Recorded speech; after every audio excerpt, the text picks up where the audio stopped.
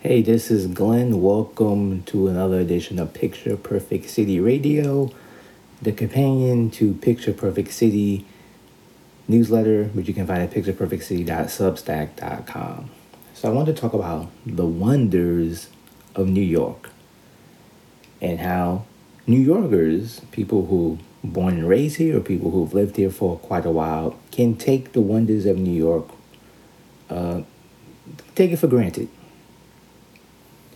And, in the world of antiquity, in the ancient world, there were these seven wonders of the world. Things like the Great Pyramid of Giza, the Hanging Gardens of Babylon, the Colossus of Rhodes, these sort of amazing places that were so monumental in their creation and their perception. But in New York and in the modern world, we have wonders also. And New York, of course, is known for its monuments and for its skyscrapers and for its historic locations, which brings many people to the city to see these things. But if you're a New Yorker, if you're someone, like I said, born and raised here, or you lived here for quite a while, you take these things for granted. They may be as not as awe-inspiring as they may have been, or maybe never were awe-inspiring. And the thing is, I think I've had the privilege or the vantage point of working as a tour guide for the past 6 years, meaning that I've got to experience New York through the eyes of people who are either visiting New York for the very first time or people who've been to the city but haven't been in a long time. So I get to experience from their vantage point through their eyes. And so it was about 6 years ago, I was working for a tour bus company. And we would do tours, guided tours, through a bus around Manhattan, sometimes parts of Brooklyn.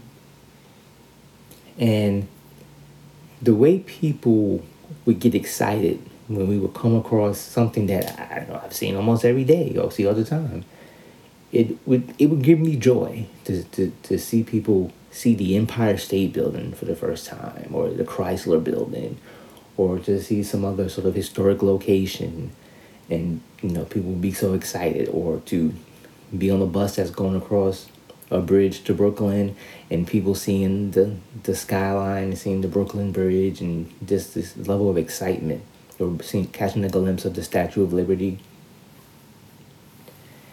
And I think New Yorkers, like I said before, we're so used to these things and we kind of take it for granted. But I think it's important for us time to put on the perspective of the visitor.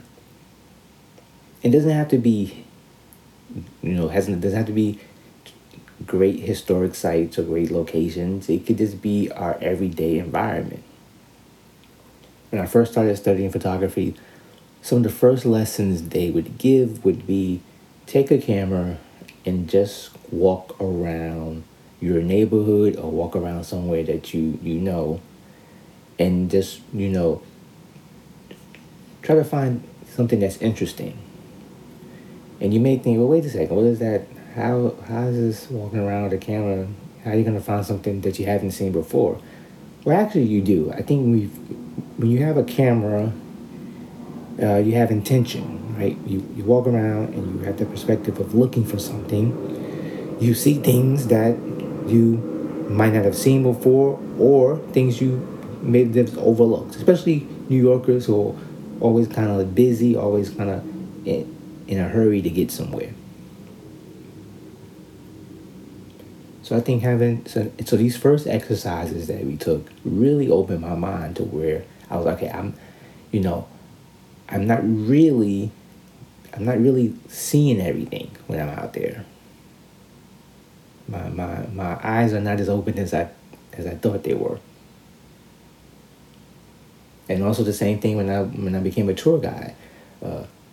Streets that I have walked dozens, if not hundreds of times, in neighborhoods I've spent plenty of time, from the perspective of do people who haven't been there before, and with the intention of showing them things, I began to experience the city in a completely different way.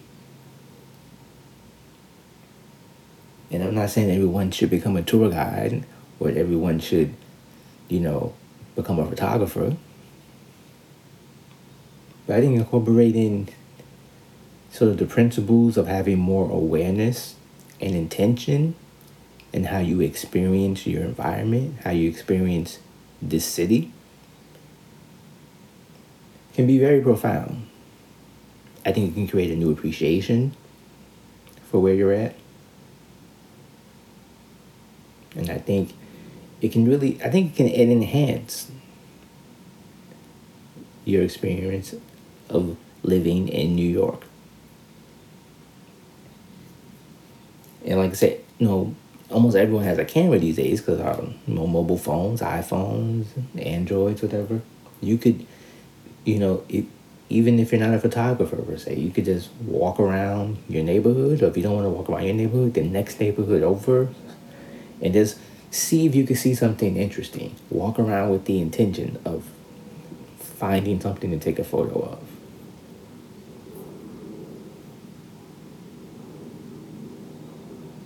And maybe going on a tour somewhere. If you just trying to learn new aspects of this place called New York, which is multidimensional, and sort of in almost every neighborhood is almost like its own universe sometimes. If you can compare, Chinatown is very different from Harlem. Harlem is very different from Soho. Soho is very different from downtown Brooklyn. We can go on and on. But I think if you're a New Yorker, if you can embrace the perspective of the outsider, of the visitor, I think you'll have new appreciation of the city. And also, I think it will have a positive impact just on how you experience the everyday.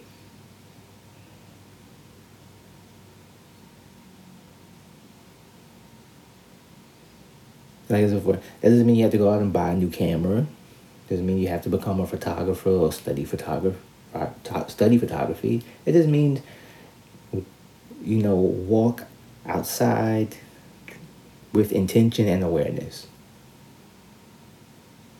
And I think and then you will get to either re-experience or experience for the first time the wonders that the city can produce.